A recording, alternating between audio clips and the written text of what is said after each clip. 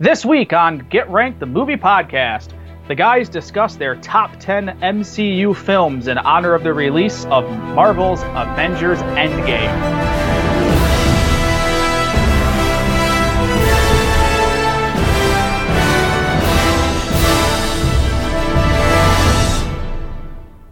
Hello, everyone, and welcome to another episode of Get Ranked Movie Podcast.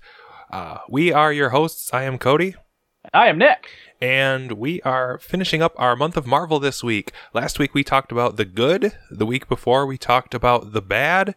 And this week we talk about the ugly. Yes, we are ranking the worst costumes in all of the Marvel Cinematic Universe. Am I right, Nick?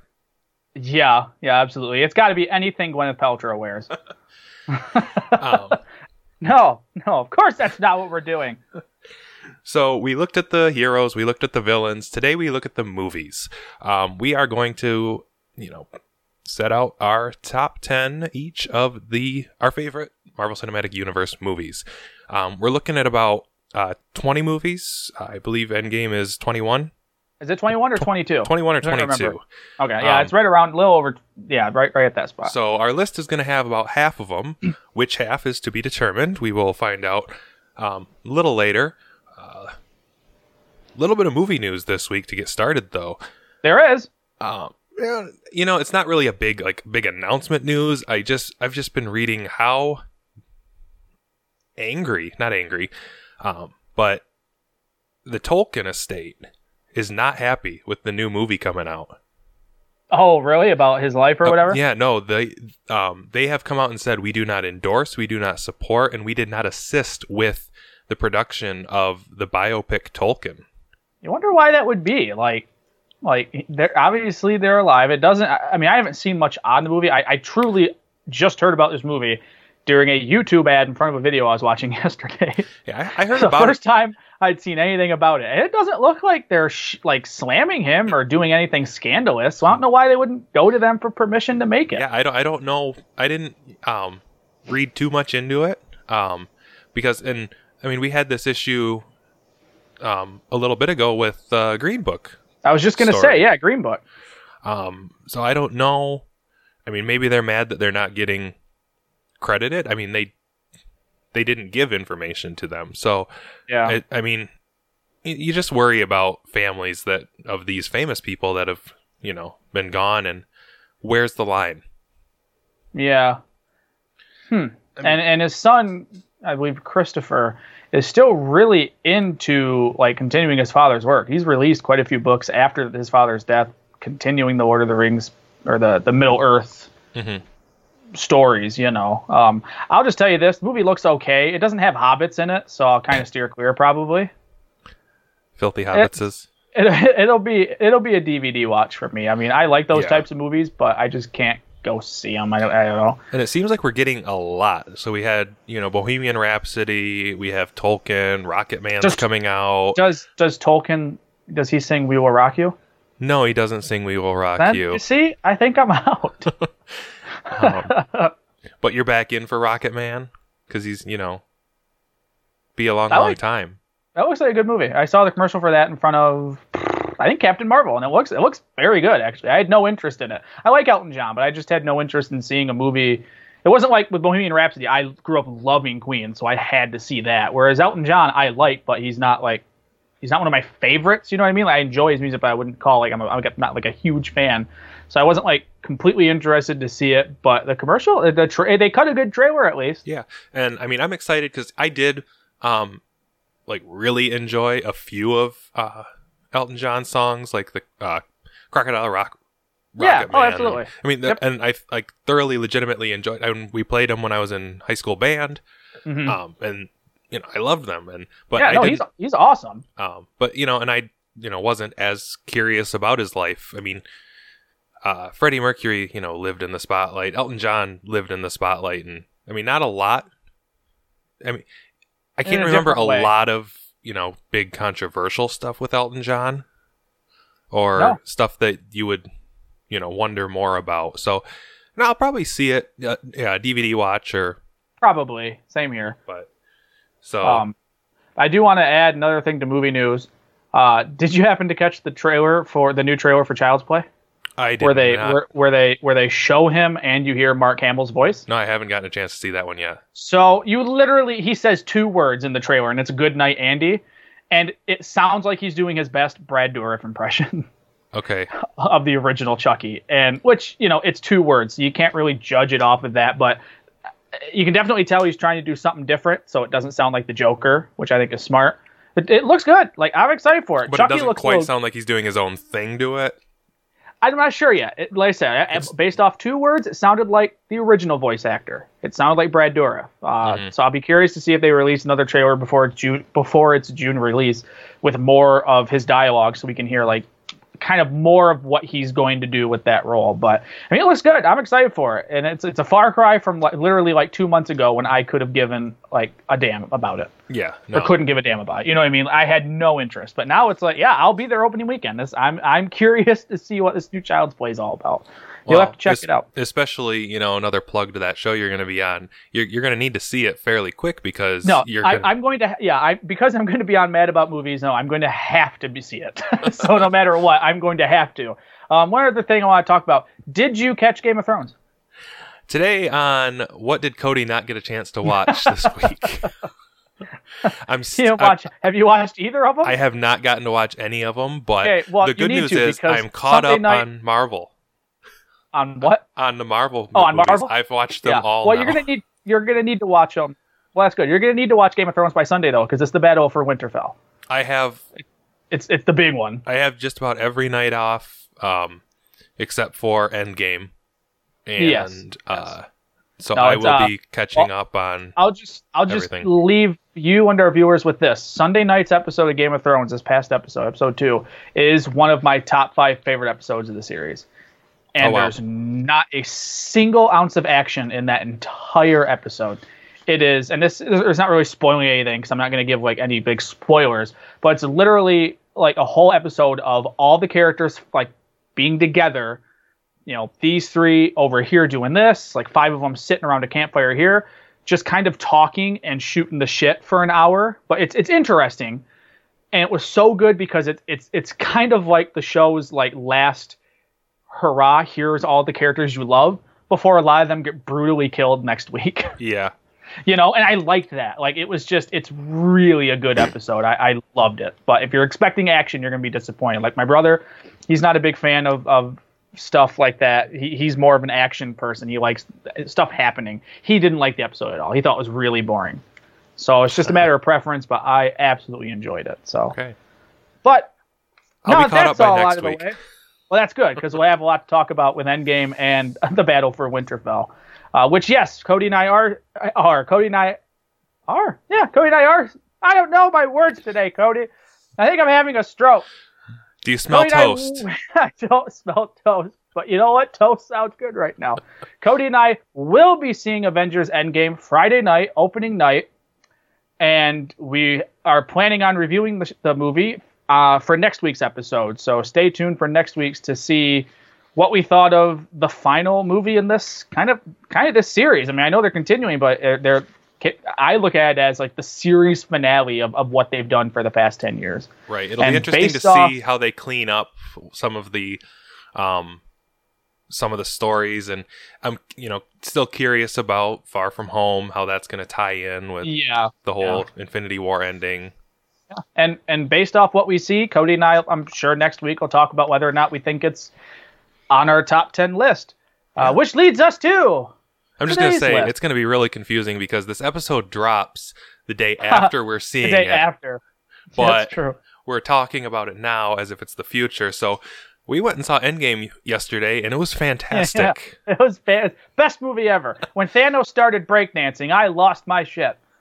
But anyway, yes, this episode is going to drop after Endgame, but we recorded this a few days before we've seen it, so it's not going to be on either of our lists this week or this episode, but it will be on the next episode, and we will talk about it next episode, and we'll review it as well as the Battle for Winterfell.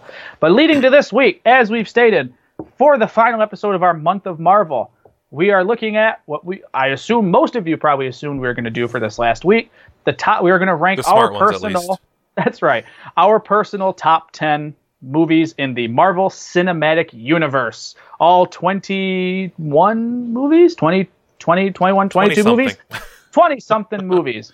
As Cody said earlier, there's about that many, so we're going to cover about half of those, and we'll see how we do. But for those of you who are new to the show, this is how it works. Every week, Cody and I pick a topic based off pop culture, movies, TV, video games, books, whatever we feel like. So far, it's only been movies, kind of a little bit of TV. But anyway, we pick a topic, we both go our own way, our own separate ways, and we create our own personal top 10 lists based off of that topic. We come back to the show, we discuss, we argue, we laugh, we cry, we go home happy. What do you say, Cody? Should we do it? I think we should get on with the show.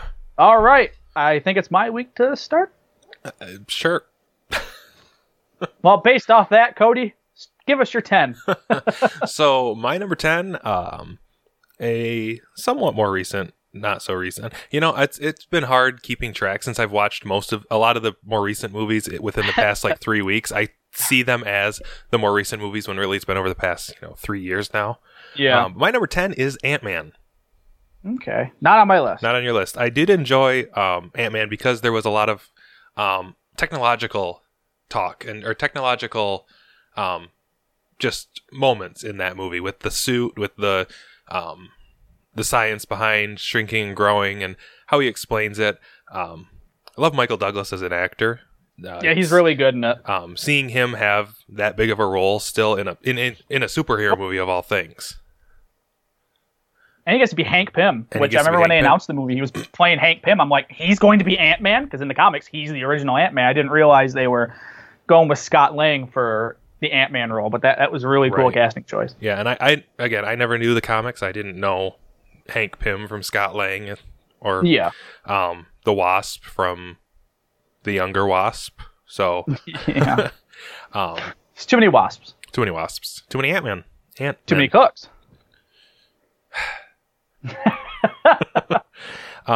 But no, and then I enjoyed Ant-Man and the Wasp, but as we said before, or as Nick said before, it is a lot of the same stuff. Now they did add new things in Ant-Man and the Wasp that we didn't get, like the Wasp, with the winged suit, and I loved Lawrence Fishburne and Ghost as the pretty much the villains.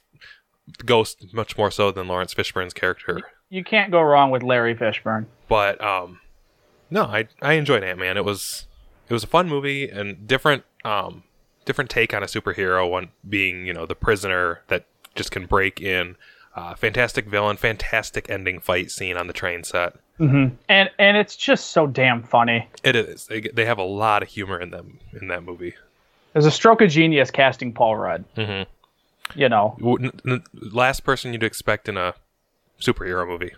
No, but what's funny is that he's so good in the character in the movies. Both those movies are really entertaining. That I look forward so much to seeing him in Endgame, to see what he brings to the table now that he's one of the few left alive. And how he gets everybody, there will be spoilers for all of these movies. So if you haven't seen any of these Marvel movies, turn the show off and go watch them. But no, so yeah, how he comes back from the quantum realm and just what he's going to bring, because we do have comedy in the movie, or in those movies, but he really is comedy. So I'll be curious to see what he brings to the table. I'm betting you he's going to be the one. I already kind of assume they're going to have to do time travel or travel through time in Endgame. You know what I mean? To kind of stop and reverse everything, because they can find the time stone.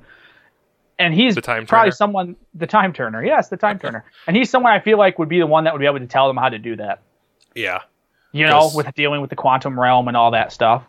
Yeah, and what he's learned from, what little he's learned from Pym, he did catch on more or less in the end about. Yeah. And he was doing the jumps into the quantum realm for the energy and. Mm-hmm. So to keep it brief, Ant-Man is my number 10. Yeah, Ant-Man would be probably in my top 15. Okay. But just shy to not make it. Definitely your top 21? It would be my top 21, yes. I can give it that honor. But no, I do like Ant-Man. It's just edged out a little bit for me by some others. Okay, so my number 10 is the first Guardians of the Galaxy film. That's my number 9. All right, we'll talk about it now. I love Guardians of the Galaxy a lot. This was the movie I didn't think was going to work. when they announced this movie, and I looked up what it was because I'd never heard of Guardians of the Galaxy in the comics, had no clue what they were. I remember looking it up, and the first image I saw was a raccoon and a giant tree with a face. And I went, oh my God, this is going to be Marvel's first bomb. Like I truly remember thinking like this will be their first, they will lose money on this movie. Then the Thor: The Dark World happened. And then Thor: The Dark World happened, and I went, okay, Guardians can do whatever the hell they want to do. But and I went and saw it because I think it came out in August, and I remember I could not stop laughing and enjoyed the hell out of that movie. It blew me away at how fun and entertaining it could be, and the casting is perfect.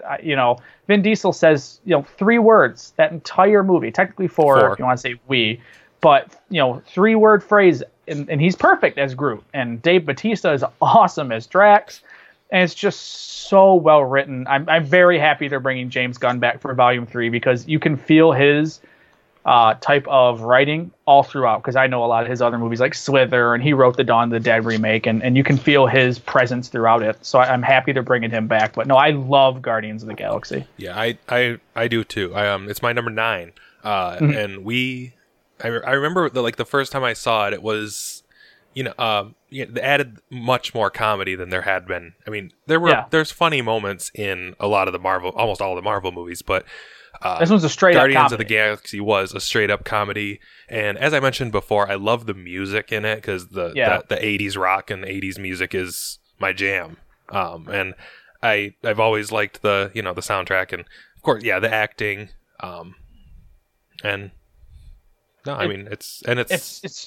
It's just so entertaining, and I love that Rocket is just such a little bastard. Mm-hmm. I mean, he truly is a despicable character. Like, he steals that guy's eyeball, or he steals that guy's leg for no reason other than because I asked him if I could have it. He gave it to me. I just love that. Like, there's a line that is completely indicative of everything that happens in that movie, and it's when they've all been captured, and John C. Reilly and the other guy are like taking their snapshot, their mugshots, and the one guy says, "What a bunch of a-holes," because they are. Mm-hmm. And I love that about that movie, but they're so lovable. The only reason it's at 10 on my list, because I really enjoy this movie, is the villain is really weak. I think Ronan the Accuser is a weak villain. I like Lee Pace in the part. I think he's imposing a figure, but I just think he was underused, and he's more underused than Captain Marvel, but it's still cool seeing him in it. Yeah, that was a surprise to be sure. It was cool seeing him, but I just feel like he's not the strongest villain. He just wants the Tesseract. No, it wasn't the Tesseract. I'm wrong. It was the purple one this time. It was the Space Stone or whatever one it is. But I just felt he was a little weak. I do give Guardians some props because it's the first Marvel movie to actually have Josh Brolin as Thanos. Yeah. You'd seen him at the very end of Avengers, but it wasn't actually him. It was just some guy just stood in to do the motion capture for it. So the first Guardians was the first time we actually saw Josh Brolin perform that part. So I give it points for that. And that was the Forget It, I'll Do It Myself, right? No, that was at the end of...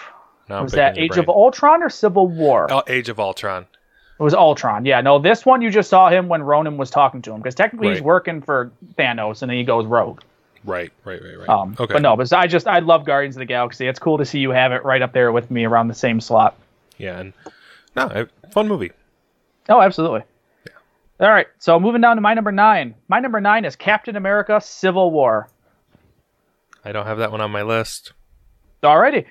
So Civil War is incredible. It is basically Avengers 3, other than Infinity War. Minus the Hulk and Thor. Exactly, because it is. It's all of them together. I had read the Civil War comic book well before this movie came out, just because I remember when it came out, it was big, so I remember getting it from our local library and loved it. This definitely changes quite a bit of it, but the core was still there. I remember thinking they kept the core of Captain America on one side, Iron Man on the other. I just love the idea of Captain America being against censorship almost, or control. I loved the idea that he didn't want to be controlled, because let's say he is under control and something happens, he doesn't want to have to get permission to go save people. Whereas Tony Stark has kind of that moral problem of, yeah, but sometimes people innocents get killed when we do this. And I loved that dynamic between the two. And let's just call it out. The airport fight scene is one of the best scenes in any superhero movie. Oh, yeah. That airport fight is absolutely incredible. It, from Spider-Man, his first cinematic universe appearance in the suit, to Ant-Man finally becoming Giant Man, which was I remember in the theater going, when he goes, I got something to try, and it's the way they film it, how he reaches out towards the camera and grabs War Machine. Like, it is such a badass moment. I love that. Everything about that airport scene alone puts it on my list. But then you also add in the revelation at the end that Winter Soldier was Winter Soldier was the one that was brainwashed to kill Tony's parents, and just the final fight between Tony, Cap, and Bucky is so emotionally charged. I love it. I love Civil War. So thinking earlier, you mentioned, you reminded me that it was, Tony Stark realizing, we don't want to kill the innocents as we're doing this. And wasn't that the theme of, Batman versus Superman? And then at the end, they were brought together over their parents, not split apart? I guess BVS was more Batman wanted to kill Superman because he thought he was going to turn on the world at some point. Okay. And he was worried that there's this God on Earth, and what will we do if he becomes evil? We have to take him out. Okay. But it started because of the destruction at the end of Man of Steel, where innocents got killed. So a little bit. But the less we talk about BVS, the better. Okay. Because we're talking Captain America Civil War, Exactly. I really like Captain America Civil War. It's, like I said, it's the third in the Avengers, basically. And I just thought it was knocked out of the park by the Russo brothers, who have helmed Winter Soldier, then Civil War, and then both the new Avengers. And they've showed with that one that they could handle an Avengers. So it was smart for Marvel to give them Infinity War and Endgame. So yeah. Civil War, my number 9. Cody, your number 9 was Guardians. So skipping down to my number 8. The number 8 on my list is the Black Panther. That's my number 8. That's your number 8. Okay. So the Black Panther was another one of those heroes that I had never really heard of. Me neither. So, I mean, we saw him in Civil War, and then seeing him in his own movie to see, and it takes place, like, Civil War ends and Black Panther begins. They're on their way home from that same fight. Yeah. So it's an awesome transition from movie to movie, and watching these movies in timeline order, it would just blend one movie right to the next. And as you mentioned a couple weeks ago, fantastic villain with a fantastic motivation, not necessarily the right way to take it, because in the end of Black Panther, they do start to not necessarily share their technology, but they're educating the outsiders. They essentially do exactly what Killmonger kind of wanted to do, which would show themselves to the world, just not in the militaristic way he wanted to do it. Mm-hmm. So in the end, kind of the villain did let Black Panther realize what was needed. He wasn't wrong. He got the message across. Yes, yeah. And I love that. It's another reason I love Killmonger and Black Panther. Yeah. And the effects were great. I loved the entire, like, the capital city of Wakanda, or the entirety of Wakanda, the towering, kind of reminded me of Coruscant.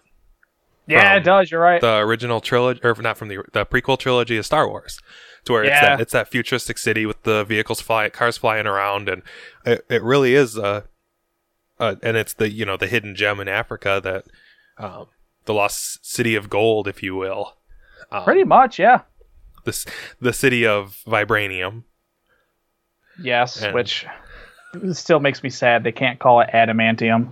Well, they can now, but I doubt they will. Right, it's too late. I mean, it's been vibranium. Yeah, it would just be confusing for them to now just automatically just start calling it adamantium. And what was the reasoning behind that? Was Marvel holding back, or did another studio own? No, adamantium is an X-Men thing. Oh, and it was owned by Fox, so they couldn't use adamantium. So that's why they created vibranium. Because in the comics, it is adamantium that's in Captain America's shield. It's Black Panther's claws. Okay. So they had to create something else, and that's where vibranium came from.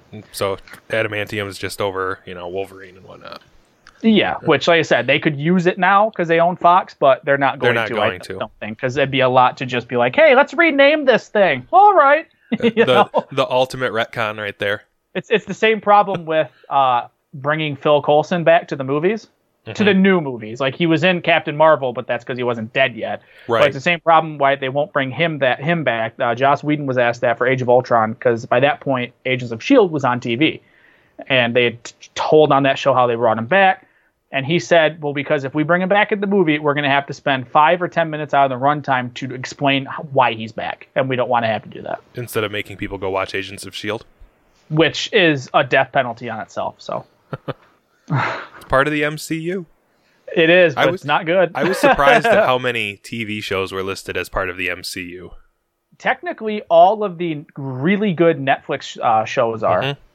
Because they reference a lot in that show, like Daredevil. They reference the Battle of New York, which is the first Avengers, right. So technically those all are. Yeah, Luke Cage, those Jessica ones Jones, are good. all of those. Yeah, go watch those. Skip Agents of S.H.I.E.L.D. But anyway, Black Panther. When you said a minute ago the effects were really good, they are to a point. I think the final battle between Black Panther and Killmonger is terrible. On the train tracks? The train tracks. The CGI in that last probably 10 minutes is not good, but everything leading up to it is very good. Okay. It's like they just kind of ran out, which is funny. Why do that first? That's your big moment. Your hero and villain fight. I love the James Bond sequence in the middle where he goes to the casino in Shanghai. Oh, yeah. That is awesome. The casino scene, the car chase. Let's give some props to Andy Serkis. Oh yeah, who was awesome. I didn't expect him. I don't remember him in the other. Was he in any of the other movies? He popped. He made his first appearance in Age of Ultron when they go to, I forgot which country, it's in Africa, to get something, or Ultron's going there to get some vibranium. And he's like, that's where he loses his arm. Ultron rips it off. Right. So they introduced him there to then they were setting him up to be the villain in Black Panther. And it was awesome to finally not see him in a non-mocap role. And he's so good. Like, you can just tell Andy Serkis is having a blast playing that part. When he's sitting in the interrogation room and he's singing, "What is love? Baby, don't hurt me." It's just so goofy. And I want more of Andy Serkis doing that stuff. And it just, I remember being mad in the theater when Killmonger shot him and killed him. Yeah. I was like, you could have gotten more out of him. Like, you didn't have to kill him. He could just be a recurring, just thorn in Black Panther's side every movie that he has to go and lock up, But it's a Marvel movie. No one's really ever dead. Loki's died 6 times. Yeah, exactly. But no, I really like Black Panther. I'm happy that since you watched it, you really enjoyed it enough to put it on your list. Anything else on Black Panther, Cody? No, I don't think so. Okay, so my number 8 is Black Panther. So we'll move down to my number 7. My number 7 is Spider-Man: Homecoming. I've got it a couple down. How far down, Cody? It's 2 down. We can talk about it. So it's in your top 5? It is my number 5. Well, save it then, because it's in the second half of the show. Okay.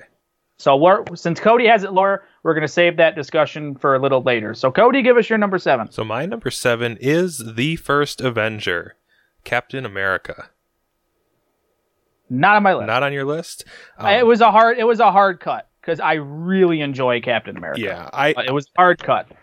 You have Civil War on here, so you're still bringing attention to the hero. Yeah. But I love Captain America. Again, as I've mentioned numerous times, I'm a sucker for origin stories, and I think Captain America is one of the more interesting ones of the Marvel Cinematic Universe, because he is this scrawny, wimpy guy that is all heart. He's willing to die for his platoon. He's willing to, give his life for his country, and he's, the perfect candidate for the super soldier program. That we have this guy that we know is genuine. We know we're fairly certain he'll never go against us. Against us. So let's beef him up. And I mean, and you get to see the ups and downs, him basically becoming the mascot. And I love his cameos in Spider-Man: Homecoming too.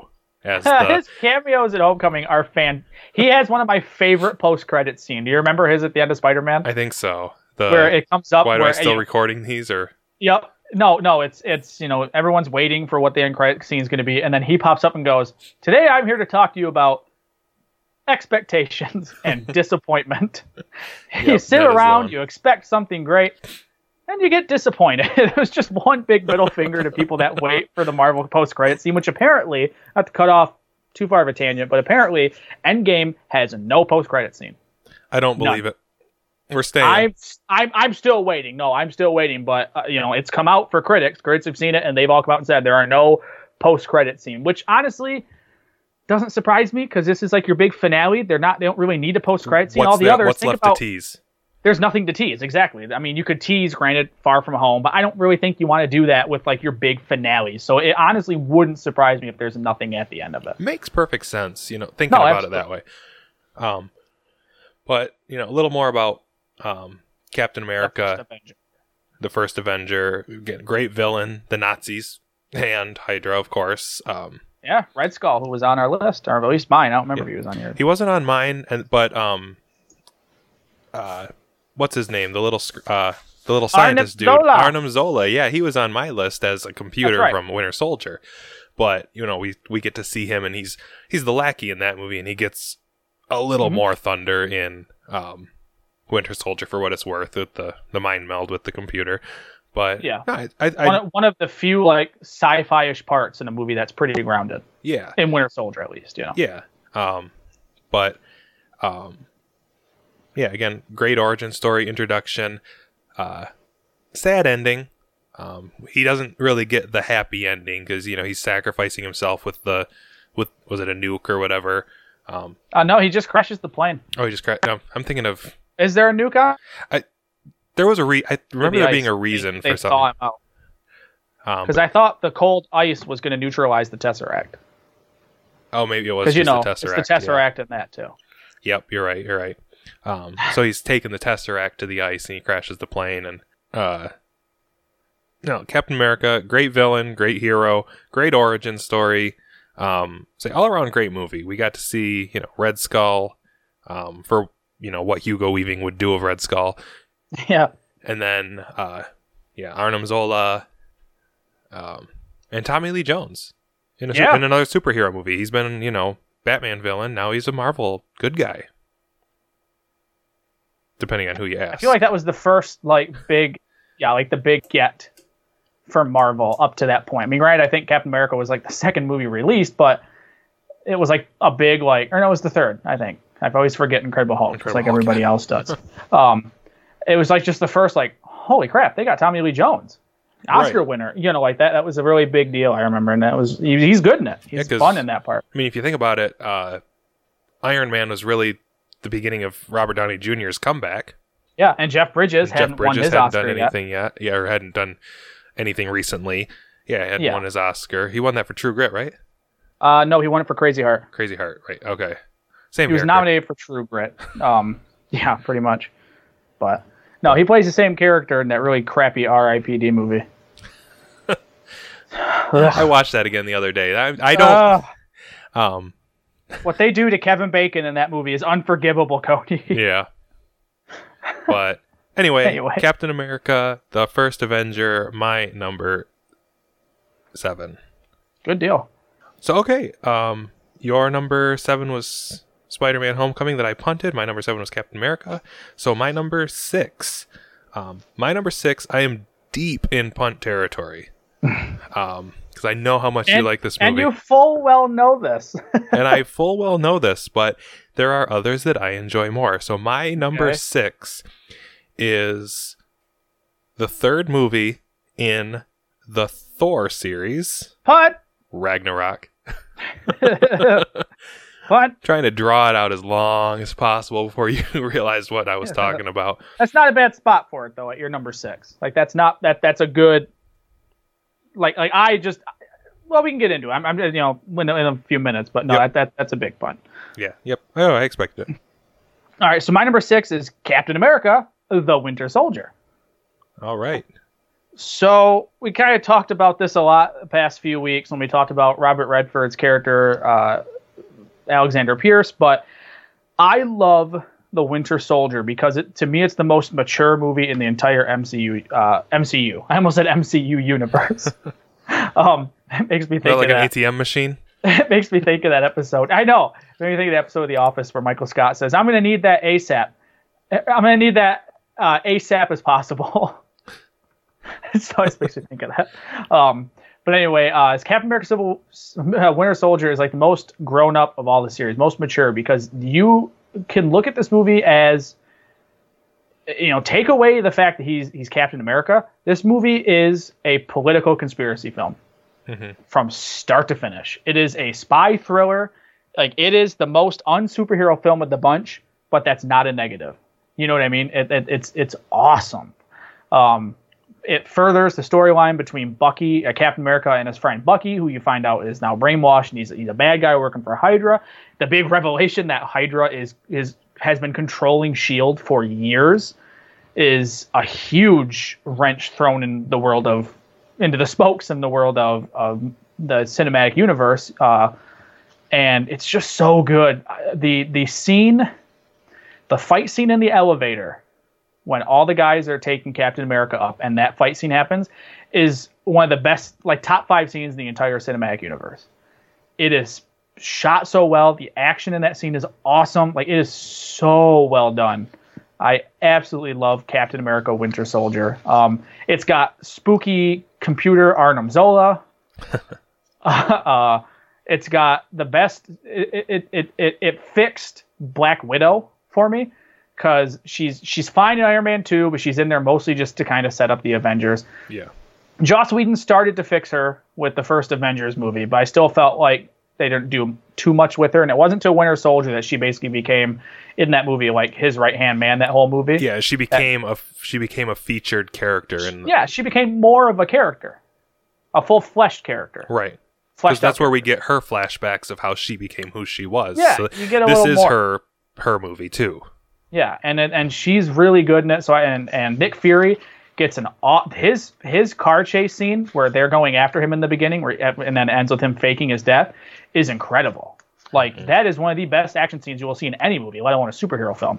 And it's just like I said, you could watch this movie, you could show this movie to your grandparents, and they would enjoy it. And even if you didn't tell them it's a superhero film, I think they'd still enjoy it, because it is so much more of just a political, like, Watergate era conspiracy film, and I love it for that. Yeah, and again, I didn't expect the twist that the Winter Soldier was his best friend. I mean, that's fairly early in the movie. I know the comics. Right, yeah. I never knew the Winter Soldier was his best friend. That'd be like, yeah. Nick and I if one of us gets brainwashed and starts, killing everyone.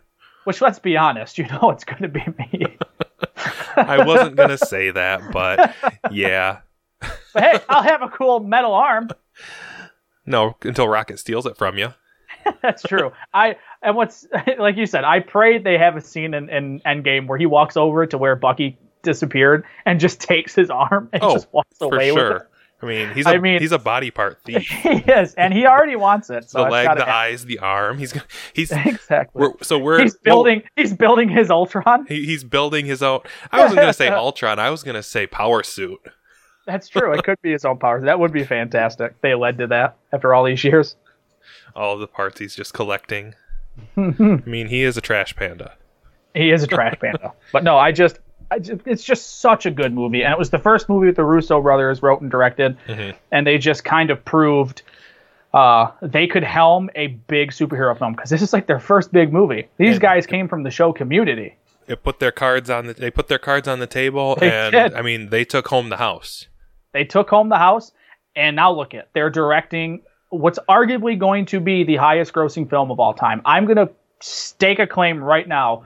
Avengers Endgame will beat Avatar as the highest grossing film of all time. Oh yeah. I'll jump on that train. Especially when you consider early estimates are that it will make $1 billion alone on this weekend. On this weekend alone. It is incredibly good. So no, they definitely picked the right guys for the job for Winter Soldier, and it's just so good. So no, Winter Soldier is my number 6. Okay.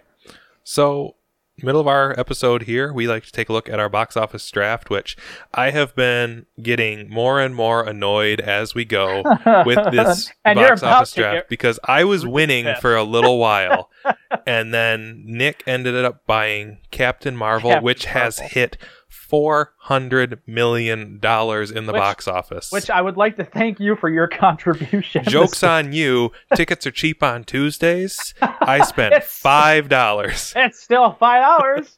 That is still $5. I did get to see Captain Marvel on the big screen with me and a dozen other people in the theater at 1:00 on a Tuesday. That is still pretty good. It was fantastic. It was quiet. It was everyone there, save for probably the old couple, were they were catching up, diehard fans and catching up. I mean, not diehard fans because they waited up until a week before they had to watch it. But they were the people that, if you're going to a movie at this time of day, I was honestly glad that it wasn't like the sensory friendly showing that was in the other theater.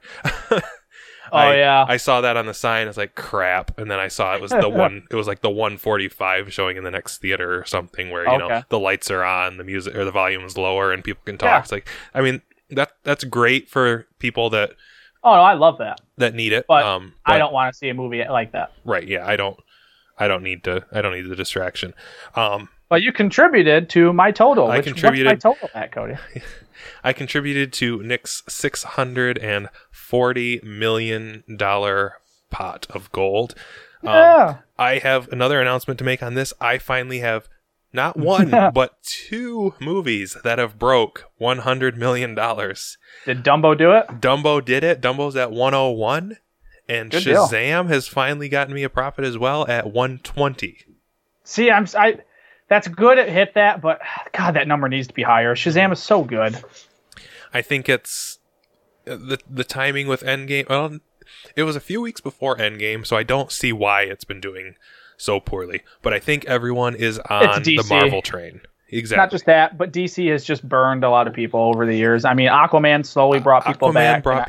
And I think Shazam is going to bring more people back. Once it comes out on DVD and Blu-ray, I think you'll turn people more. People will realize what they missed. Will see it. Yeah. Yep. So what's your total, Cody? So my total is a whopping $227 million because Penguins only made $3 million and Beach Bum has still only made $3 million. I can't believe I spent $30 million on that. I know. Oh, you tricked me. I had tricked you. So that leads us to this week's only wide release. And it's a wide release, all right. This week we're talking Avengers Endgame's release, which, like I said earlier, is on track to make $1 billion worldwide in its opening weekend. Now, granted, we only do domestic, which I think they're tracking at around $300 million for its opening weekend, which is incredible. And which is great. And it has, at time of recording, it has already begun internationally. Yeah. A few time zones over. It's tomorrow, and they have the releases. So Nick and I may not be on Facebook, Twitter, or Reddit over the next couple days. So you guys will not hear from me until Friday night after we leave. Friday night, walking out of the movie theater. That's when we're going to spoil it for everybody. Exactly. If you don't want spoilers, don't listen next week. No. Yeah. If you don't, I will tell you, everyone, right now, if you do not see Avengers Endgame by next week's episode, do not listen to the beginning of next week's episode. Skip to about a half hour and... more than likely, though, and honestly, we will probably do the beginning of our review spoiler-free, and then we'll fully let everyone know when we're popping into spoiler territory. But back to Endgame. Cody, what did you bid? I almost wanted to make it a true daily double, Alex. But I kept myself safe because I don't expect you to be a total jerk and just outbid what I have. So I am putting $200 million towards Endgame. Okay, and I bid $255. So I went well over what you actually had because I didn't want to, like I said, I didn't want to be... One, I didn't trust that you didn't tell me your actual number. I didn't. When you told me your number, I was like, now is he telling the truth that he's going to screw me? So Nick gets Endgame for $250 million. Yeah. And I also didn't want to $1 more than you, like Price is Right, because I didn't want to be that much of an asshole this week. So I thought, you know what? I'll do $255. Yeah, I'll do $255. because it'll at least it will make that back this weekend. I'm pretty sure it's made that in pre-sales. I'm sure it has, and it's going to make far more than that over the coming weeks. So. Oh, I'm sure. So with that, we're ending our box office draft for this quarter, starting a new one tomorrow. No. Yeah. No, we'll go a couple more weeks to make it fair, to make, see how high I can see how high you can go. Because even right now, with your 255 million, you're still over me. I know. That's why I kind of did that.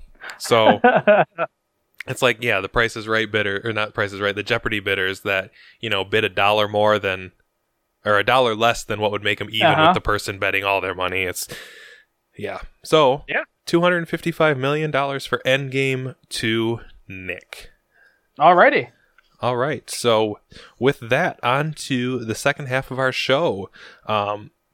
Starting with Nick's number 5. So my number 5 is a sequel to a movie I talked about a little bit ago. My number 5 is Guardians of the Galaxy Volume 2.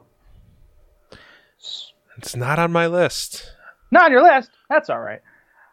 I know a lot of people that prefer the first one over the second one, but pound for pound, I like the second one more than the first one, which I really, really like the first one. The second one, to me, what puts it over the edge for me is it has a much better villain and a much better emotional story. I will say the villain is a lot better in 2. Yes. The fact that Peter Quill finally gets to meet his father, and for a good chunk of that movie, it's everything he wants it to be. And then they pull the rug out from under him, and you find out he is one of the most despicable villains in the Marvel Universe, that he has murdered thousands of potential probably more than any other. Yeah, probably until Thanos. Potential heirs, because they just couldn't be as powerful as him. And he put the cancer in Peter Quill's mother's head. Is such a gut punch to the viewer, because you want Kurt Russell to be good because you love Kurt Russell. And it's just so good. It is funnier than the first one, which is incredible. I know a lot of people don't like that they basically turned Drax into like a vaudeville comedian now. Mm-hmm. He does have some really good punchlines for what he thinks are jokes. Part. Yeah, he's my favorite part of that movie. His interactions with Mantis are fantastic. I love Batista. They're so good. It's totally blind leading the blind. Oh, absolutely. And not just that, but the good emotional story between Yondu and Peter. How Peter realizes Yondu was more of a father than him to anyone else in his life. And how he's the real father he should have been with. And of course, they kill Yondu, which is a really good emotional scene at the end. It's got a great opening where they're fighting that big tentacled monster. And it all takes place in the background. Yeah. While Groot's dancing. It built on everything I loved in that first movie and went bigger, funnier, and crazier, and with a good villain this time. And I love Guardians of the Galaxy Volume 2 so much. Yeah. And they introduced they kind of set up the character Adam Warlock, which I'm excited for, because I really like that character in the comics with the post-credit scene. That was the other guy with the arrow? You don't see him. He is when the post-credit scene, when it cuts back to those weird gold people, the one that they steal the batteries from in the beginning, and she's got like this big like tomb thing in front of her that's like creating something. Like, that's going to be Adam Warlock. He's a really big character. He's a big part of the Infinity Gauntlet storyline, actually, but they hadn't done him yet. So I'll be curious to see how they get him with Endgame, because I mean we're past the Infinity Gauntlet portion of it for the most part, but it might come back. I don't think he's going to be an Infinity Gauntlet or an Endgame. I think they're not going to really introduce anyone else really big, because they're just focused on these characters we've loved for 10 years. You'll get Adam Warlock in Guardians 3. Okay. I bet. Okay. But no, I just love Guardians of the Galaxy Volume 2. Like I said, I know a lot of people that don't, because it's much funnier and there's a joke every second, where the first movie had good jokes, but not every second. But I'm a big comedy fan. You know me, I'm a big comedy person, so if you can make me laugh as much as Guardians of the Galaxy Volume 2 did, you're on my list, and I love that movie. So Guardians of the Galaxy Volume 2 is my number 5. Yeah, and I just want to add, I love, Groot dies at the end of the it essentially dies at the end of the first one, and then becomes Baby plants Groot, plants another one, and I love the whole bits with Baby Groot, and then going into the underground with the bomb, with Rocket trying to explain how to set the bomb, and he's and I love that everyone can understand Groot. Yeah, that's fun. It's It's like it's the Chewbacca. it's the Chewbacca that everyone knows exactly what he's saying. The viewer has no idea, and it's all up to interpretation. But and what they respond. yeah, and what they respond. But when they just respond with stuff like "How dare you?" Yeah, like in I think it's in Infinity War when he says something like "I am Groot" because he's a teenager now, Like, and Peter Quill and all of them are you watch your mouth,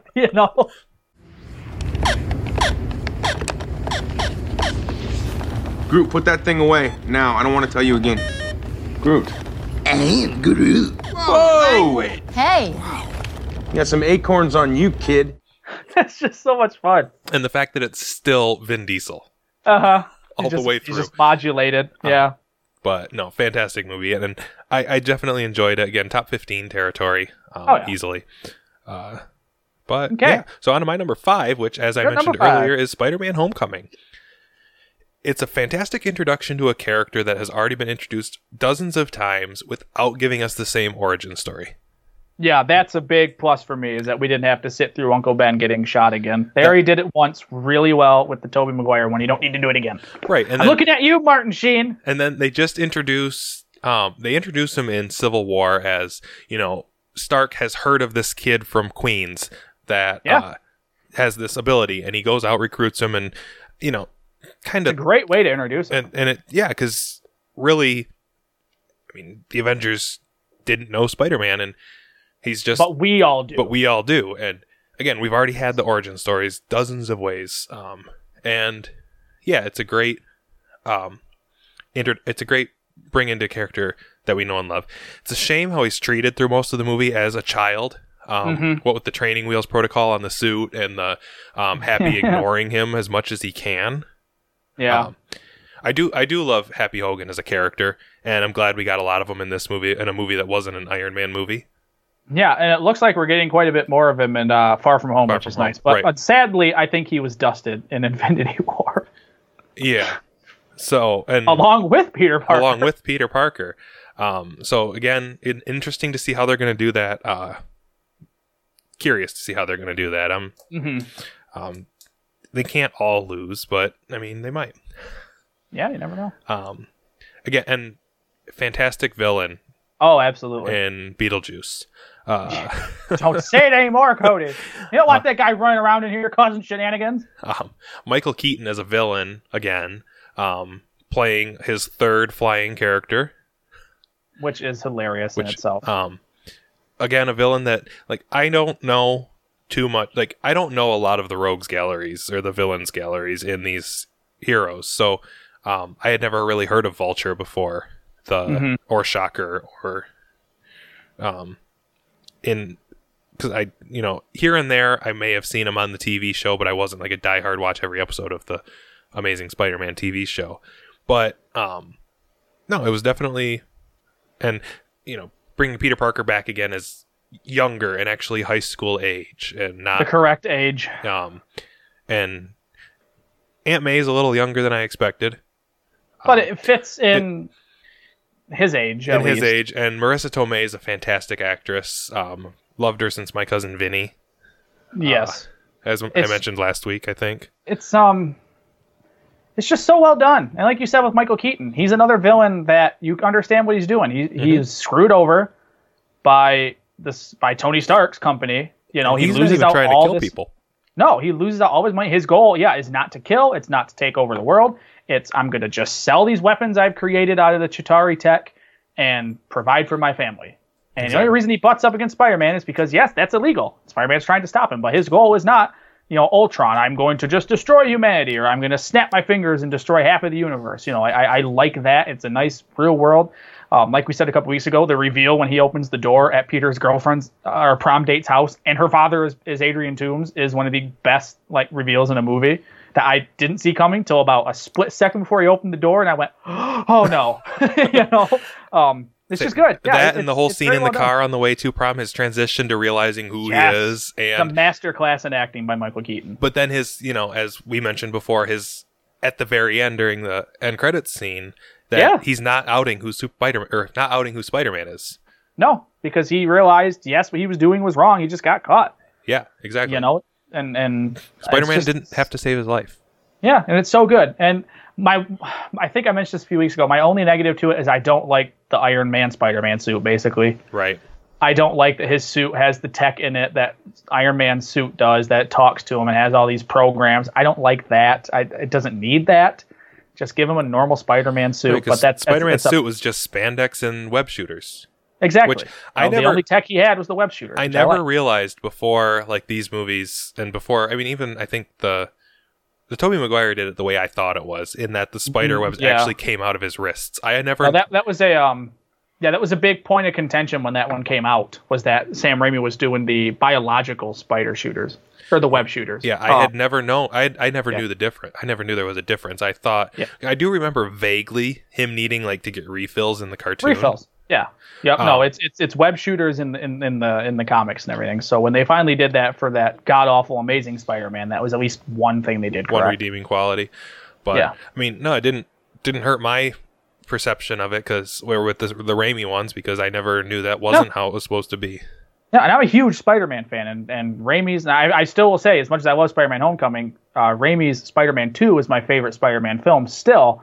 But no, I really like everything they did with Homecoming. I can't wait for Far From Home. I want to see Jake Gyllenhaal be Mysterio. But no, it's cool you have it in 5 because it's a fun movie, and I can't wait to see what they do coming up, and hopefully he pops up at the end of Endgame when they bring him back. Yeah. So that's my number 5. So on to my number 4. You're number 4. My number 4 is the introduction to the MCU. The first movie in the entire universe. My number 4 is Iron Man. Let's punt that. Okay, Yeah, let's punt it. Just because we're in the bottom 5 now. we're close. Okay. All right, so my number 4 is the first Avengers film. Not the first Avenger, but Avengers. Not on your list? Not the first one. Really? Okay. I love the first Avengers movie. It was the first one. It was the first one we were all waiting for. You know what I mean? Like the way we were waiting for Endgame now is the way we were all waiting for Avengers back in 2012, because it was the first one they were doing where everyone was together. We were The gang's all here. finally going to get to see Iron Man. The gang's all here. We were finally going to get to see them standing back to back fighting the bad guy. And that was incredibly important and fun. And the fact they got Joss Whedon to write and direct it was an even bigger accomplishment by the MCU. Because I've loved Joss Whedon for years. Like we said a few weeks ago, Buffy the Vampire Slayer, Firefly. Like, he can do no wrong. And he didn't do any wrong. The first Avengers movie is very good. It's the first one, I think, in the series that really went really funny, too. Mm-hmm. Which I think that's Joss Whedon. He's Puny got God. a good sense of humor. Puny God. It's the first one we got the new Hulk, which was Mark Ruffalo, which is incredible. When he hulks out at the end and he starts smashing up the Chitauri, that is a cheering moment. I remember my audience did cheer. And it's so well done. I mean, it was an incredible feat by Marvel, because it was, like I said, just comparing it to Endgame, it's funny how when Avengers came out, like I said, everyone was excited for it because everyone's like, how are they going to pull this off? How are they going to pull off a movie with 6 heroes in it? Okay, well, Infinity War had like 50. How are we going to afford a movie? Exactly. So it's just funny that in 2012, our big thing was, I don't know how they're going to do a movie with like 6 or 7 of these heroes and they all get enough screen time. And they did, he balanced it really well. Each hero got their own big moment, to really shine. And Loki got to become the character that he should be in this universe, which is the villain and a bigger character. Totally. It was the first introduction of Thanos, our big overarching villain of this entire 10 years. He's the one that Loki is working for. It's his Chitauri army. The Battle of New York is a lot of fun. It's just awesome. Everything about it. They kill Coulson. It spawned one of the favorite villains of our couple weeks ago. Absolutely. Two. Thanos and Loki. Well, and the fight in New York triggered, Vulture. That's true. That's what I was going for. Oh, okay. Yeah, it was a big catalyst that spawned a lot of stuff. Like I said, they mentioned the Battle of New York and the Marvel shows on Netflix. Like, it It was so well done, and I didn't expect it to be as good as it was. I had high hopes, and they exceeded them. And I just don't think we'd be where we are today if that first Avengers film failed. You know, so I don't really know how much more I need to say about the first Avengers film, but it's my number 4. Yeah, and again, it's bringing the gang all together, bringing everyone in that at the time was an Avenger. Now we've got half a dozen more Avengers since then. More than that. Just looking at the poster for Endgame, we got 14 names across the top. Exactly, and the first one was like 7. 7, I think. I mean, and you can't, and one of them's Sam Jackson, and he's not an Avenger. Right. And Tom Hiddleston, he's not an Avenger. So it's just an incredible thing they did with that movie, and it worked very well. Yeah. Yeah, fantastic introduction to the everything. And yes. Now going into the 4th Avengers movie this week, it's it's really what this whole universe was going for. Yes, and unfortunately, the big MacGuffin is the Tesseract again, which I'm sick of. And I saw it coming during Captain Marvel because you mentioned it. Because I told you. Because you told me, and I still theory. groaned out loud when they said it. Like, she called it the Tesseract. Oh, okay. God. It's like, again. I remember looking over at one of our friends, Dylan, went with me to see Captain America. I remember looking over at him and mouthing the words, really? Just like, can we move on and find something else to be the MacGuffin of the Marvel Universe or the Tesseract? It sounds like the Tesseract is really the source of Captain Marvel's powers. Or, I don't care. They never call it Captain Marvel in the actual movie, which kind of annoyed me. Yeah. Just him missaying Marvel. Or Marvel. Technically, I saw Captain Marvel a few weeks ago when I saw Shazam. Did you know that? The original Shazam was called Captain Marvel. Oh, really? Yeah, when it was always the Shazam comics, but his character name was Captain Marvel. Oh, you probably can't do that. Technically, Marvel didn't strong arm him into giving the name to him. They just decided to drop using it because Marvel came out and became big, and they thought people were going to confuse it with, that must be a Marvel title. So that's why they stopped using it and just went with Shazam. Okay, I didn't know that. So it wasn't necessarily like Marvel saying, we want to use this now, we're going to sue you for it. Because, Marvel has a precedent for doing that. They tried to copyright the word superhero years ago, and that didn't really pan out. But no, it was just a matter of they thought people would get confused because, Captain Marvel and Marvel Comics. Yeah, so good on them for getting out of that early. Yeah, it was a smart choice. But yeah, right. So Avengers, my number 4. Alrighty. I have nothing to add. So on to your number 3, Nick. My number 3 is a pun from earlier. My number 3 is Thor Ragnarok. My number 6. This movie, it would never be my number 1, but it could easily be my number 2. But I have one that I just edged it out to put it there. This movie is everything I want in a superhero film. It is fun. Has really good action. It has a good villain. To me, it is the funniest Marvel film ever made. And Even Guardians more is than pretty Guardians? Yes, and Guardians is really funny. But pound for pound, for what I laughed at in this movie, or over these movies, it's Thor Ragnarok. And that's mostly because of Taika Waititi, the guy who wrote and directed it. He's a big New Zealand filmmaker. I've loved him for years. He did What We Do in the Shadows, a very funny vampire comedy. He also played one of the characters in the movie, right? He was the big rock guy, Korg. He was Korg. He was Korg, which slowly throughout the movie became my favorite part of that movie. I've always said one of my favorite scenes of the whole movie is the very end when he's like, "Oh no, him? No, he's dead. Yeah, he died during the attack. I just didn't have the heart to leave him. Oh wait, what? Oh no, I guess he's still alive." It's so good. It's so funny, and that was one of my big questions leaving Endgame was. Because, in the beginning, or leaving Infinity War, because the very beginning of Infinity War is the ship Thanos is on going after Thor is the ship they leave in the end of Ragnarok. Right. So where's Valkyrie? Did Korg make it? He better have made it, Cody. But it's just so good. Well, it makes you think that Thor was the only survivor there when the Guardians crashed into him, literally. Exactly, yeah. It's just so good. It finally was smart and did what it needed to do, which was let Chris Hemsworth do what he's good at, which is full-on comedy. And he's awesome in it.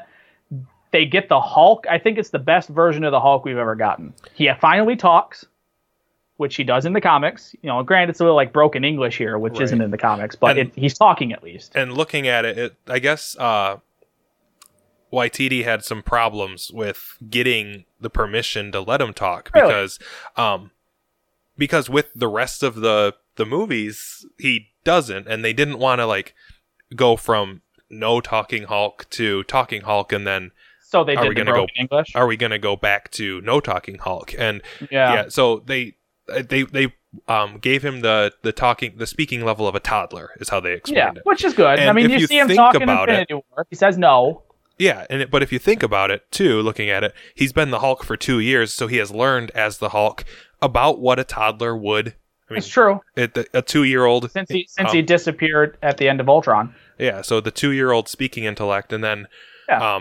maybe they'll explain it that since Banner's back in control, He's learning a Hulk little more. regressed or learning a little more. See, I don't or- want him to. I think now that we've gotten Talking Hulk, give me Talking Hulk. Yeah, but it's just a matter of, is that what they had planned when Yeah. they made I it? hope so. And I gotta say, Jeff Goldblum's character, He's so good. the Grandmaster, He's is so good. so he's He- very fun, and like at the very end, I like you all should be thanking me because you can't have an I know. uprising without somebody to rise up against.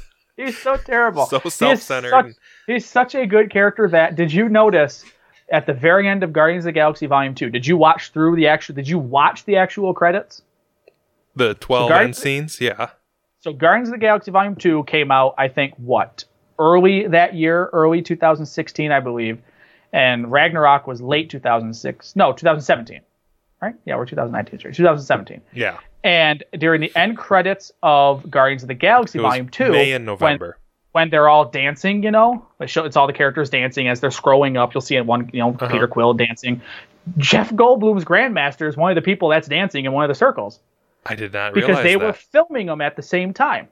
And they thought it would be hilarious. Let's throw Jeff Goldblum in there. So if you watch those credits, he's if there's no explanation, I knew it because I knew he was playing Grandmaster. But I remember one of my friends leaving over me and went and saw it and was like, was that Jeff Goldblum? That was Jeff Goldblum. It's just a fun Okay. little Easter egg, but they were I think I setting do him remember up. seeing that, but not Yeah. thinking anything of it. Exactly, because you wouldn't think anything unless you're really like being like, who is that? But no, he's great. His introduction is great, where he's basically putting Thor through the tunnel ride in Willy Wonka, Yeah. which is great. The Kate Blanchett is awesome as Hela. It's just the fact they got Kate Blanchett to play a villain in a Marvel film, and you can tell she's having a ball playing that part. I love when she's going through the trophy room and she knocks over the Infinity Gauntlet. That's a fake. Yeah. That's a fake. That's great. I thought it'd be bigger Exactly. on the horns. Yeah, and I love the stadium fight, the arena fight. One of my favorite moments is when Hulk is whipping Thor back and forth, and Loki stands up. Oh yeah, that's what it feels like, or whatever, or now you know what it feels like. It's just such a good callback, and I love everything about it. It truly skyrocketed to my, like I said, I try to do this list based off of what I've watched the most and what I would go back to the most. Mm-hmm. And Thor Ragnarok is one I went back to a lot. There's not a bad part in that movie, and I absolutely loved it. Yeah, I think the rewatchability is definitely there. And I mean, there may have been things that I missed because I know all these movies shadow reference a lot of other stuff, and I'm sure there'll be stuff that we still find in 10 years that we didn't notice. But then like trying to think of like who are these people? Who are like I'm watching these? It's like and like watching Captain Marvel. I know Captain Marvel's the first one, but I'm thinking there. Okay, who's that going to be in 10 years? Who's that going to be in 10 years? Who's that going to be? Who was that the introduction to? Like, of course, Coulson is the obvious one. And Fury's the other obvious one. But then it's like, I don't know, like, who's the Skrull's daughter? Yeah, Like, exactly. who's that? What's she going to become? Who's she? When they say never change your eyes, it's like, is that something I should know? Because they always set so much up. They set it up and it's like, yeah. Yeah, and I'm happy to see it made your list once you watched it. Oh, yeah. Were you laughing as much as I probably was? Oh, I was laughing almost constantly. It was so a good. funny And movie. And what better villain than the Goddess of Death? I know, it's so good. and I will. One last thing I want to bring up. One last moment that I love in this movie before we move on. The moment in the beginning when the dragon's head gets cut off by the Bifrost. Oh, yeah. and it teleports into the room, and its head slowly like flows across the floor to the girls, and then the tongue falls out. Its tongue falls out, and its eyes slowly roll back into its head. I don't know why, but it's just a sight gag. It's such an unnecessary gag too.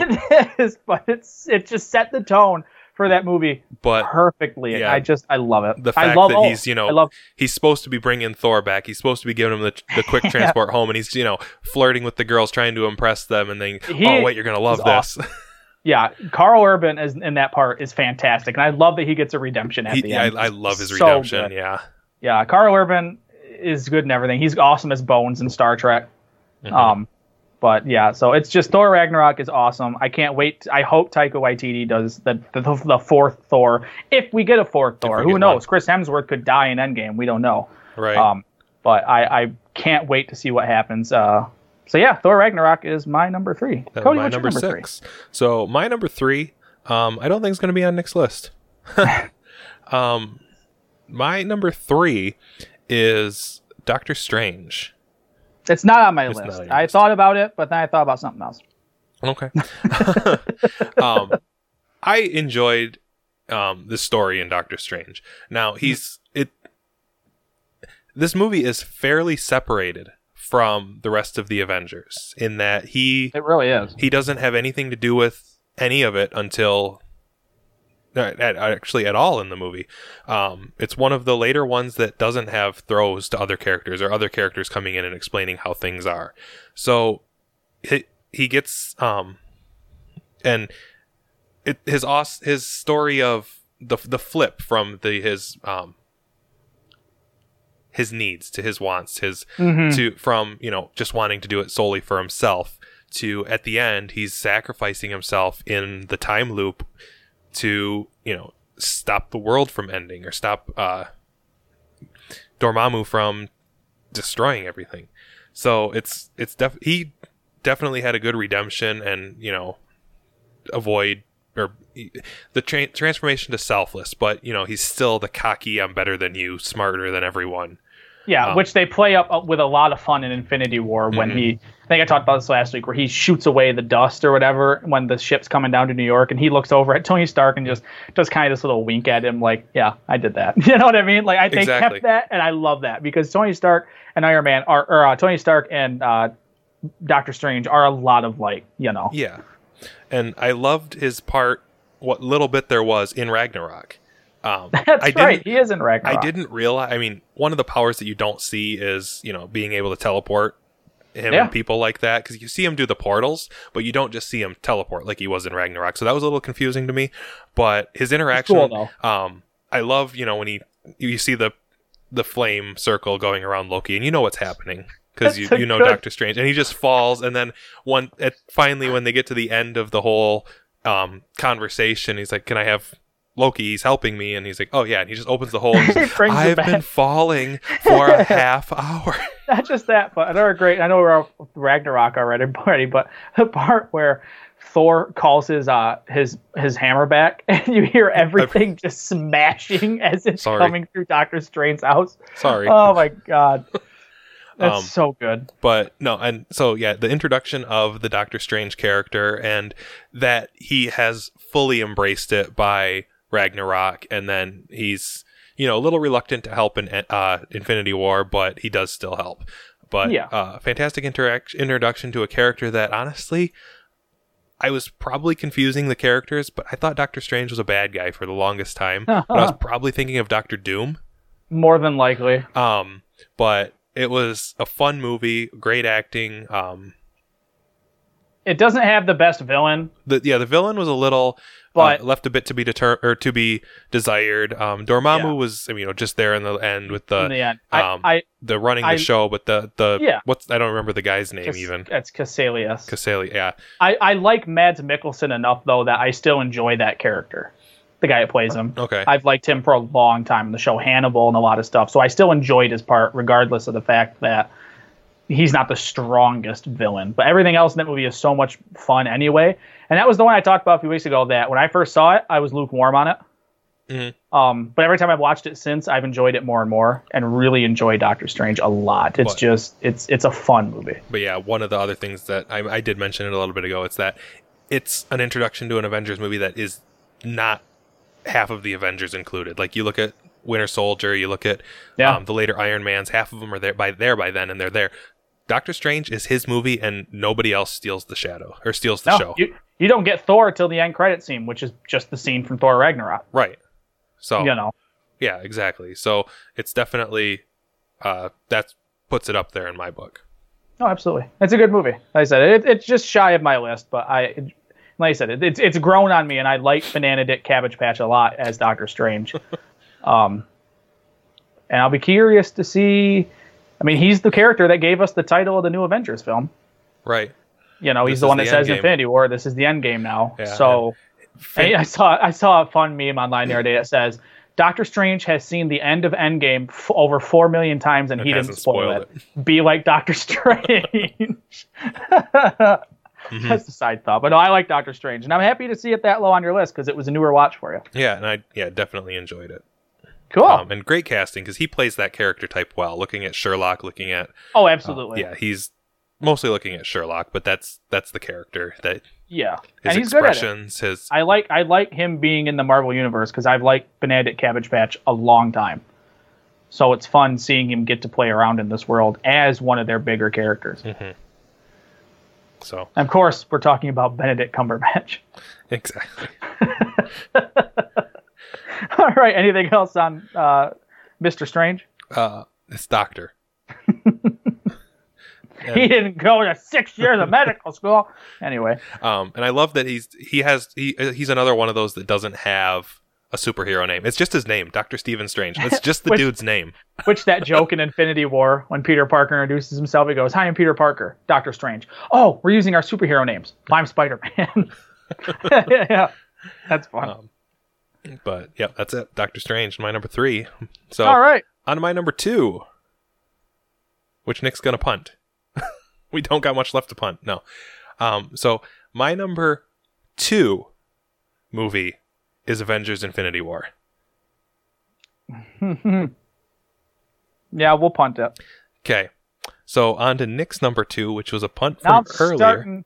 Now I'm starting to put together what your number 1 is. And I can't decide if I'm happy about it, Cody. If you've been paying attention the last couple of weeks, you know what my number 1 is. I know. It's incredible to me. Anyway, yeah, we'll do my number 2 right now, which was a punt from Cody's number 4. My number 2 is Iron Man, the first one with Robert Downey Jr. The introduction to the Marvel Cinematic Universe. It is our first look at what is going to happen. And the world building that they were going to do with that end credit scene of Sam Jackson saying, "I just wanted to talk to you about the Avengers Initiative." The Protectors Initiative. So good. Yeah. It is so good, and it's still infinitely watchable. I watch it at least once a year, and it still holds up. There's not really much to say because we've kind of talked ad nauseum on this one. Because we talked about Obadiah Stane and Tony Stark a lot the past couple of weeks. So if you want to hear a really in-depth, go listen to the past 2 episodes. We'll just do kind of a quick general on this one right now. But like Cody said, Iron Man is the first movie in the Marvel Cinematic Universe. If this one didn't work, we wouldn't have the movies we have today. And they knocked it out of the park. For one, they cast Robert Downey Jr., which was a stroke of genius, as Tony Stark. And it's just fun. They showed kind of the blueprint these movies were going to have. A fun, action-filled movie that had good characters, not just, action. No, you got good characters. You got a good villain. It's one of the few ones that actually has a good villain with Obadiah Stane. And it's just really good. Yeah, and it was, the big start of RDJ's comeback, Robert Downey Jr.'s comeback, to where he hadn't done anything really big for a while because of his the issues that he had. But then, we come back to this, and then he gets, other bigger roles, soloist. He was in The Judge, Sherlock Holmes. Yeah, Sherlock Holmes was a big one. Oh, it jump-started his career again. Yeah, because, he was in small stuff all the way through. But his first, big shot back was, Iron Man. And the studio did not want him. They didn't want to insure him. And Favreau had to fight for Robert Downey Jr. Which, good on him. Oh, absolutely.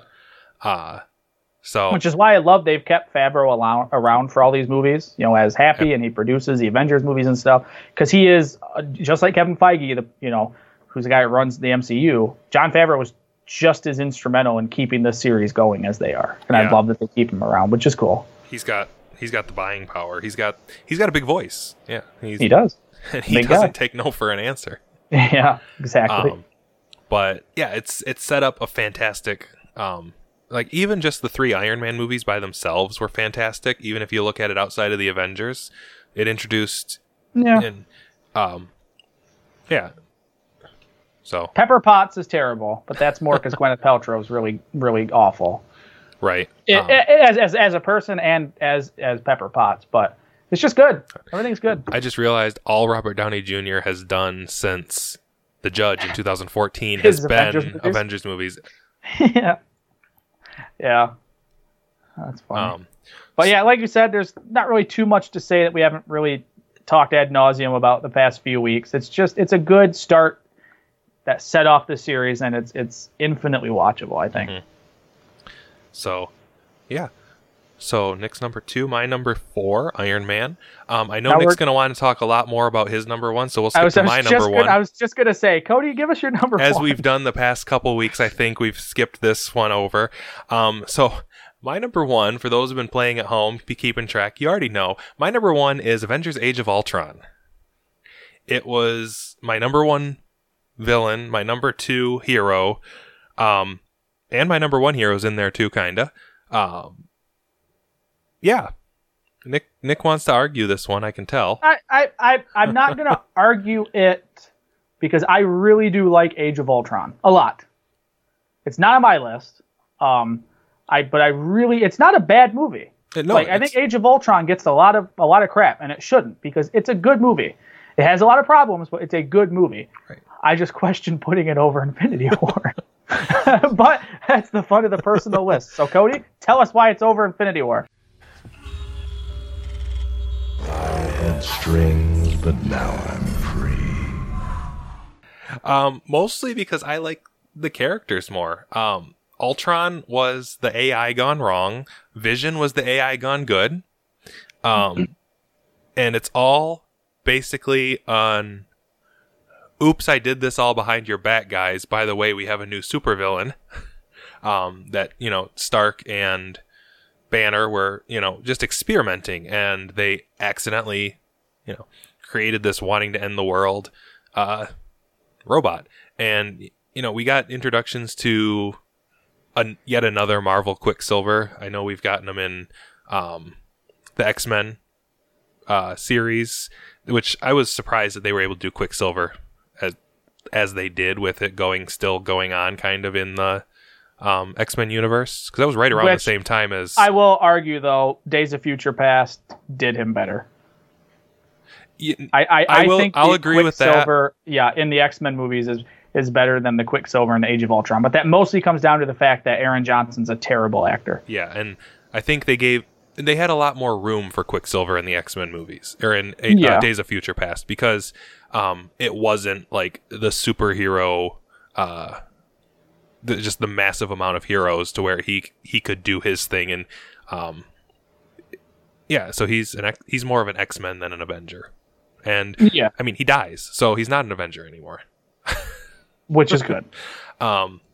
So, and then of course, Scarlet Witch, and the gang's all here, and because it's another, everyone's here, and the Vision comes in, and I know Nick disagreed with him being the end all be all to Age of Ultron, but that was the yin to the yang, Ultron to Jarvis, or Vision, and great acting with Paul Bettany, because up until now he's just been a voice, and it's been fantastic, just him as a voice, his tonation, his as Jarvis, his sarcasm, it all carries, and it's just his voice, and then finally to be personified or humanized, or however you want to call it. Well, like I said last being week, able to Yeah, it was just good on Marvel to let him play the part. They lucked out. They got a really good actor to play Jarvis that they could then just say, okay, well, you just do Vision as well, because they could have easily have just done someone else. He's the only one that's been here as long as Tony Stark, Iron from Man that first in the movie. series. Yeah, exactly. He's been around almost as long as he has been around as long as everyone else who was like from Iron Man, which is crazy. So, no, it's a good movie. Like I said, I don't hate Age of Ultron. I like it a lot, actually. If it's on, I'm going to watch it. I really do like it. It probably would be in my top 15. It's just placement is what's getting me here. But again, that's the fun of the lists being our opinion. And I really like James Spader as Ultron. He's awesome. You can really tell they motion captured him because I see moves. Spader a lot in his mannerisms. My problems I have with it though are I feel, and it's actually a problem Joss Whedon had, and it's a reason why he doesn't really have good things to say about Marvel around this time, or did, and he still kind of doesn't, is the fact that a lot of this movie is an advertisement for future movies. Yeah. A lot of it has to do with Infinity Stones. A lot of it, they go off. There's the whole scene of Thor going to like that bathhouse and seeing a vision that has no purpose. Like there's just a lot of stuff in there you can tell they made him throw in. Them going to get it's kind of setting up Wakanda and Black Panther with Ulysses Claw, which is fun, but there just seems like a lot of hands in the pot in this one. I feel like that takes it down some, but it still is a fun movie. The Ultron's awesome.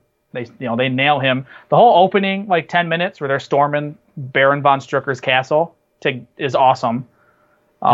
It's really funny. Yeah, it's still got a lot of Joss Whedon's humor. So no, I don't want people to think that I don't like Age of Ultron, because I really do.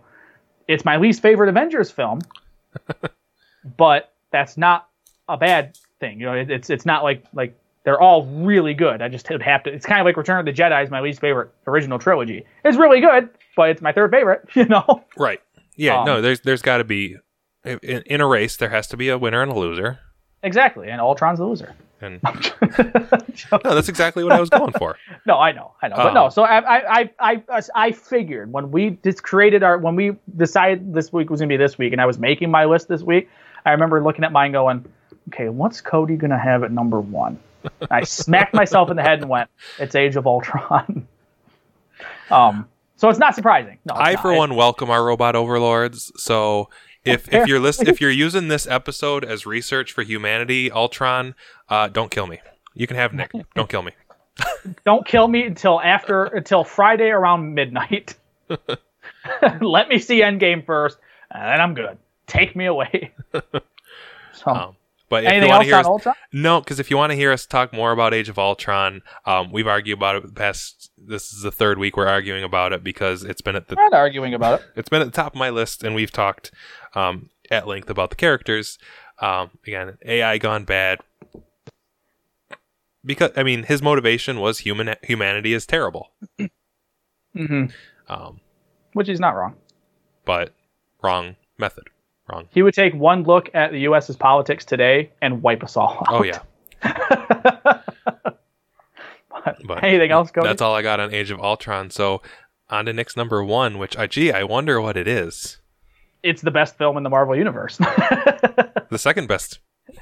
It is the best, Cody. It's Infinity War, of course. As Cody said, it's his number 2. It's my number 1.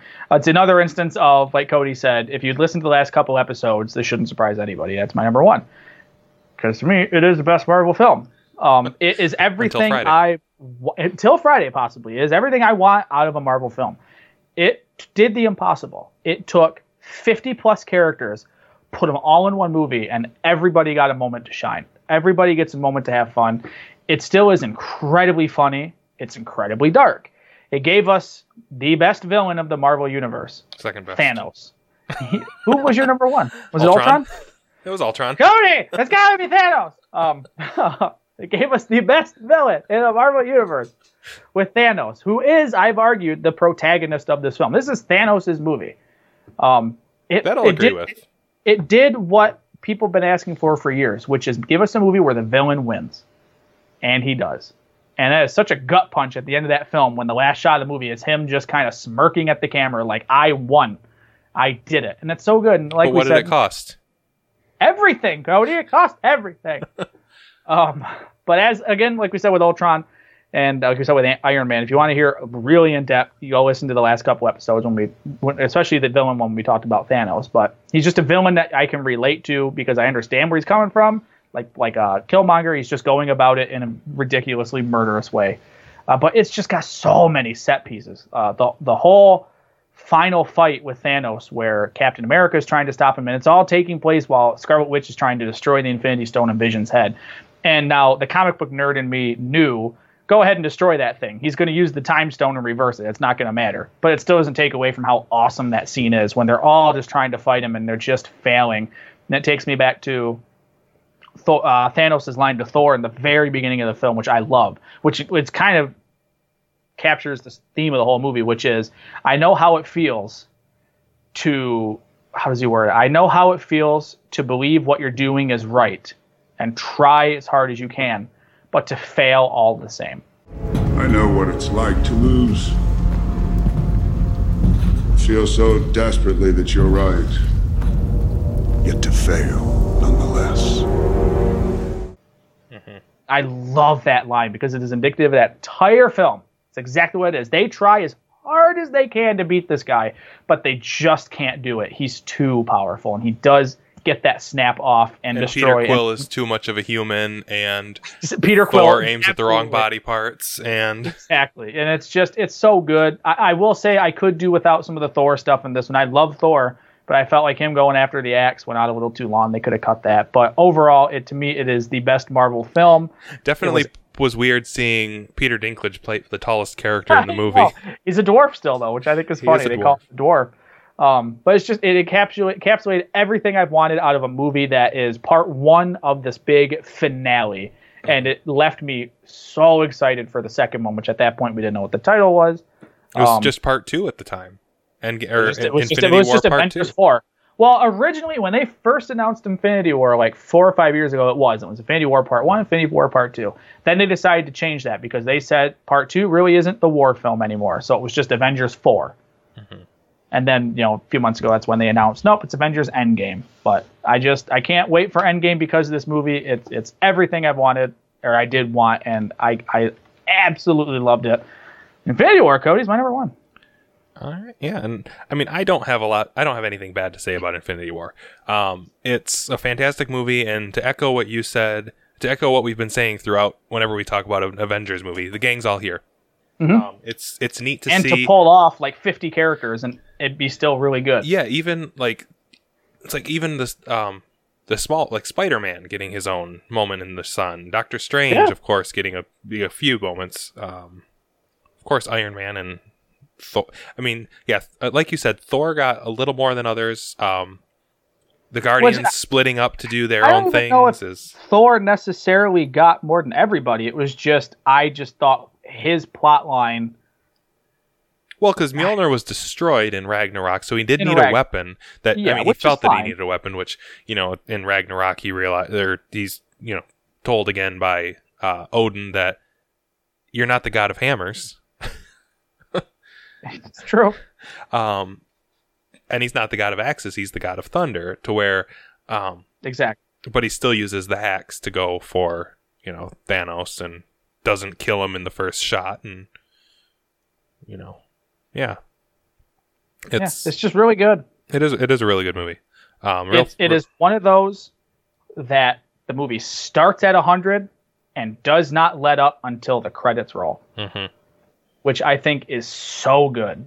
That you can have a movie that sustains that level of intensity and fun and in just everything for 2+ hours, and I will say I was laughing the other day. So many people have been complaining online, it's Avengers Endgame's over 3 hours long. I don't know what I'm going to do. Okay, as a fan of Lord of the Rings, I have sat through a lot. What's that? I just said, I don't know why I said careful, but as a fan of Lord of the Rings, exactly. Exactly. Like, we've sat through Titanic. We've sat through Return of the King. Like, there's a lot of movies that are over 3 hours that, and apparently based on early reviews of Endgame, and if you go off of how Infinity War was, if it's that engaging and that good from start to finish, it's not gonna matter. Oh, I'm not buying a pop, though. I me, I only drink water. I'm gonna stop drinking water at like lunch. 3:00. Exactly. No, yeah, exactly.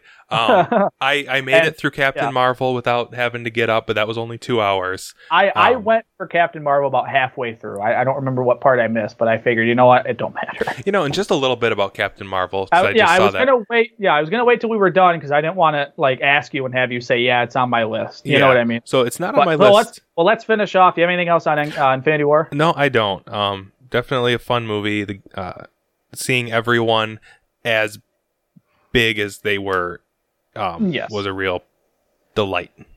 Yep, I can't. It's a very good film, and it stands on its own, which I think is good. Mm-hmm. In terms of you don't necessarily need Endgame. I mean, you do, but you don't. It's not like a lot of other two-parter films where it's like it ends and it's like, oh, come on, like it ended in a good spot. Yeah, so it's two separate movies, not a two-part movie. Yeah, exactly.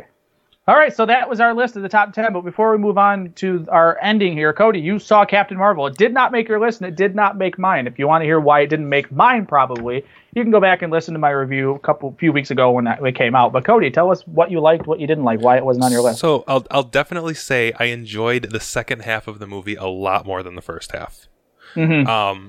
Seeing the change of motivation, or the motivation behind why everything was happening. It was a surprise to me. I know some people may have seen it coming.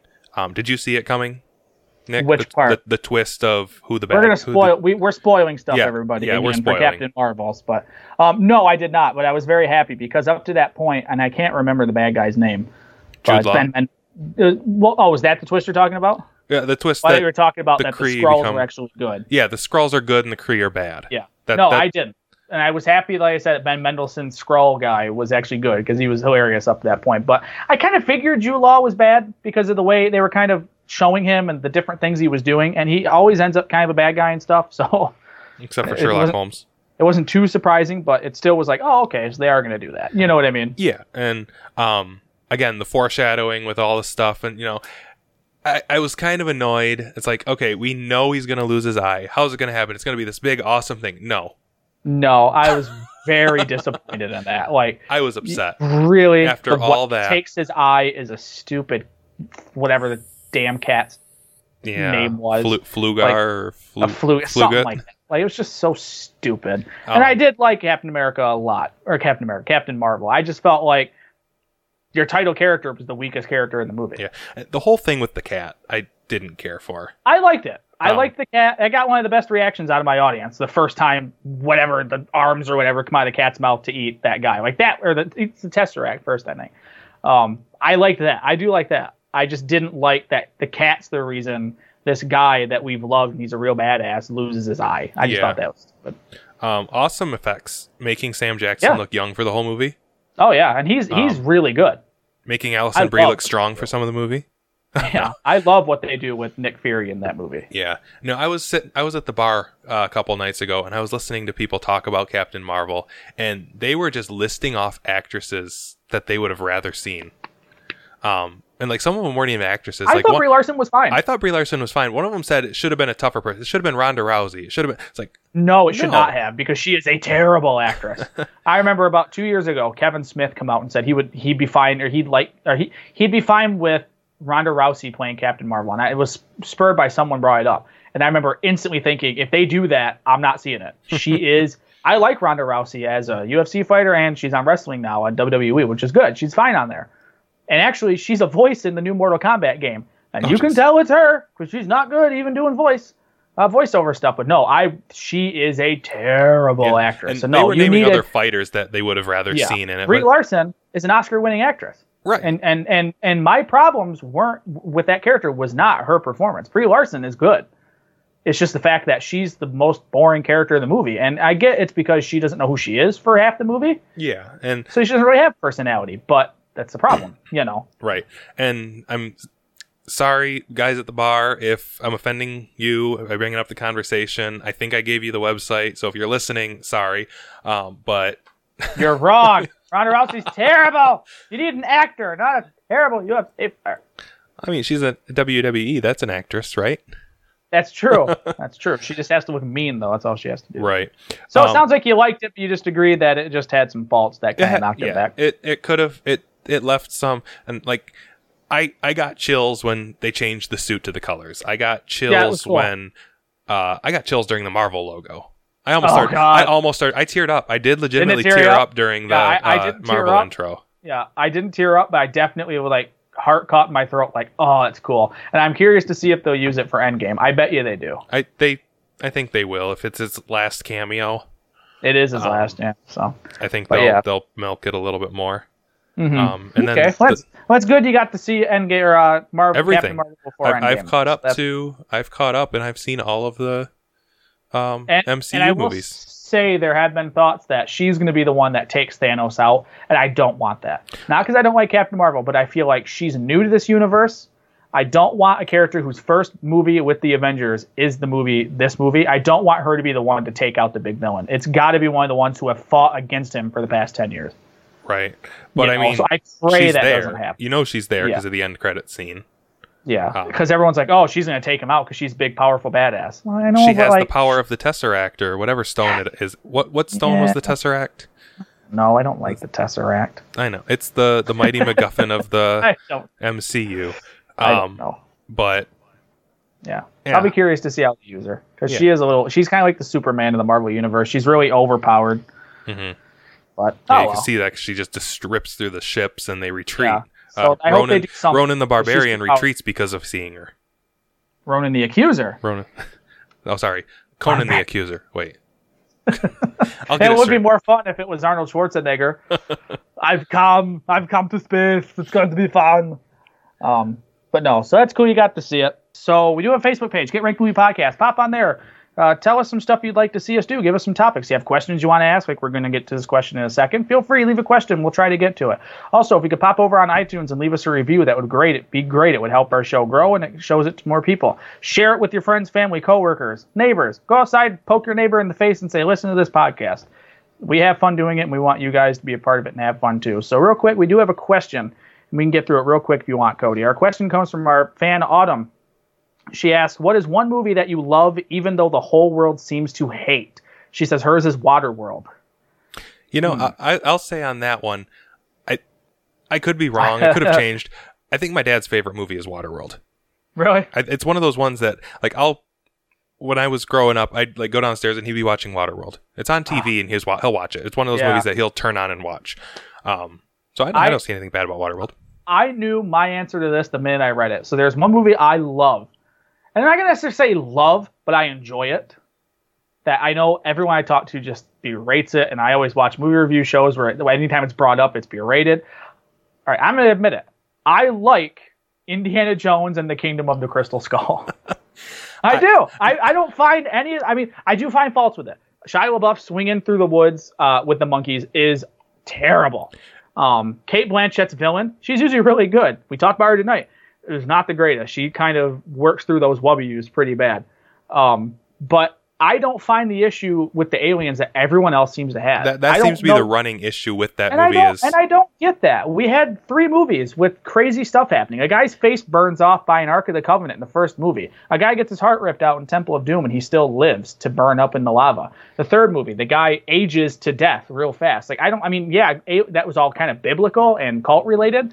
And Aliens is, obviously much more paranormal. It's straying from the norm, but I it's don't- still that supernatural bit that the series is known for. And I didn't find anything wrong with it. I mean, yeah, there are, like I said, some sequences that are really over the top. But I really enjoy Kingdom of the Crystal Skull. And if it's on, I'm going to watch it. So that would be mine. What do you have, Cody? Do you have one that comes to mind? I do. And I'm sad that you didn't warn me about this question. But I'm glad that I caught it and saw it on the page. So I'm not completely unprepared. So, one of the movies that I'll always watch if it's on, I won't say it's like the best movie ever, but I know it's the critical reviews and even like the cinema score and viewer reviews have always been awful for this movie, but I genuinely enjoy The Core. I've never seen The Core. You've never seen The Core?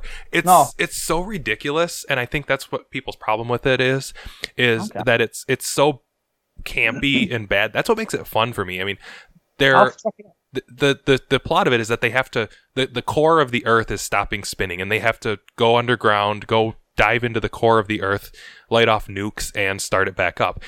Okay. And it's such a ridiculous premise. And no, I think it has like in the 20s on Rotten Tomatoes. Okay. I'll have to check it out. It's critically an awful movie, but I love it. Okay. Anything else you want to say before we cap off this week, Cody? No, I think I just might as well get into the usual stuff. Have at it.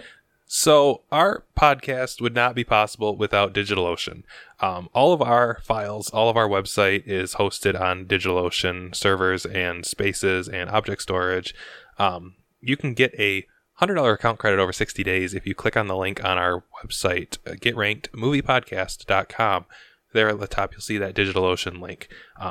Click that for the credit. You can get servers, spaces, Kubernetes, databases, storage, bunch of different tools. Go ahead, try it out.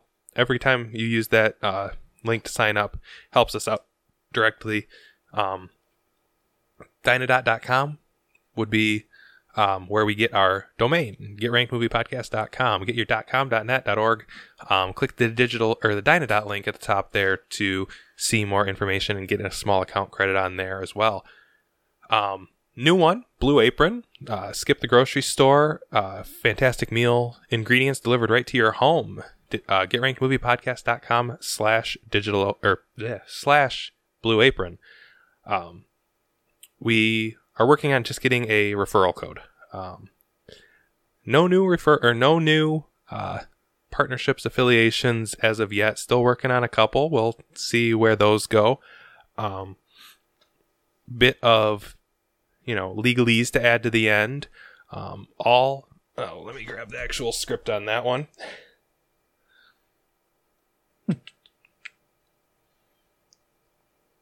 All music, movie clips, and whatnot included in this podcast. Oh, hold on. No? Cut all that. Okay. Cut all that. Cut that part. I'll just do a quick recording of that you can just use. You can Slap clip on it the end and of use everything. that at Okay. the end of everything. Yeah. Okay. So just cut that part out of your part right here. Sure. All right. So, this is the conclusion to the month of Marvel. Thank you, everyone, for joining us on this ride through everything. We will, of course, talk about Endgame on the next episode. We will be leaving our MCU comfort zone next For a week. while. Back to our regularly scheduled program. So I think that's about it that I have to add. Do you have anything else to add, Nick? I think, let me double check. I think we had a question on here. Let me see. On our Facebook page, which we should say, we do have a Facebook page, everybody. Go to Get Ranked Movie Podcast on Facebook. Where is it? I know someone posted a question. If I can't find it, we'll just save it It was for in next messages. week. It was in the messages. Was it in messages? Yep. Okay. But yes. All right. So like we said, if you have other questions you want to ask, feel free. Shoot us a message on Facebook or just post a question to us on Facebook, and we'll try to answer it each week. That's the fun of this Facebook page and this podcast, being able to interact with everybody. So other than that, like Cody said, that's the end of our month of Marvel. Next week we'll be back with an all-new episode that'll be its own, probably standalone theme. But for this week, I am Nick. And I'm Cody. We'll see you next week.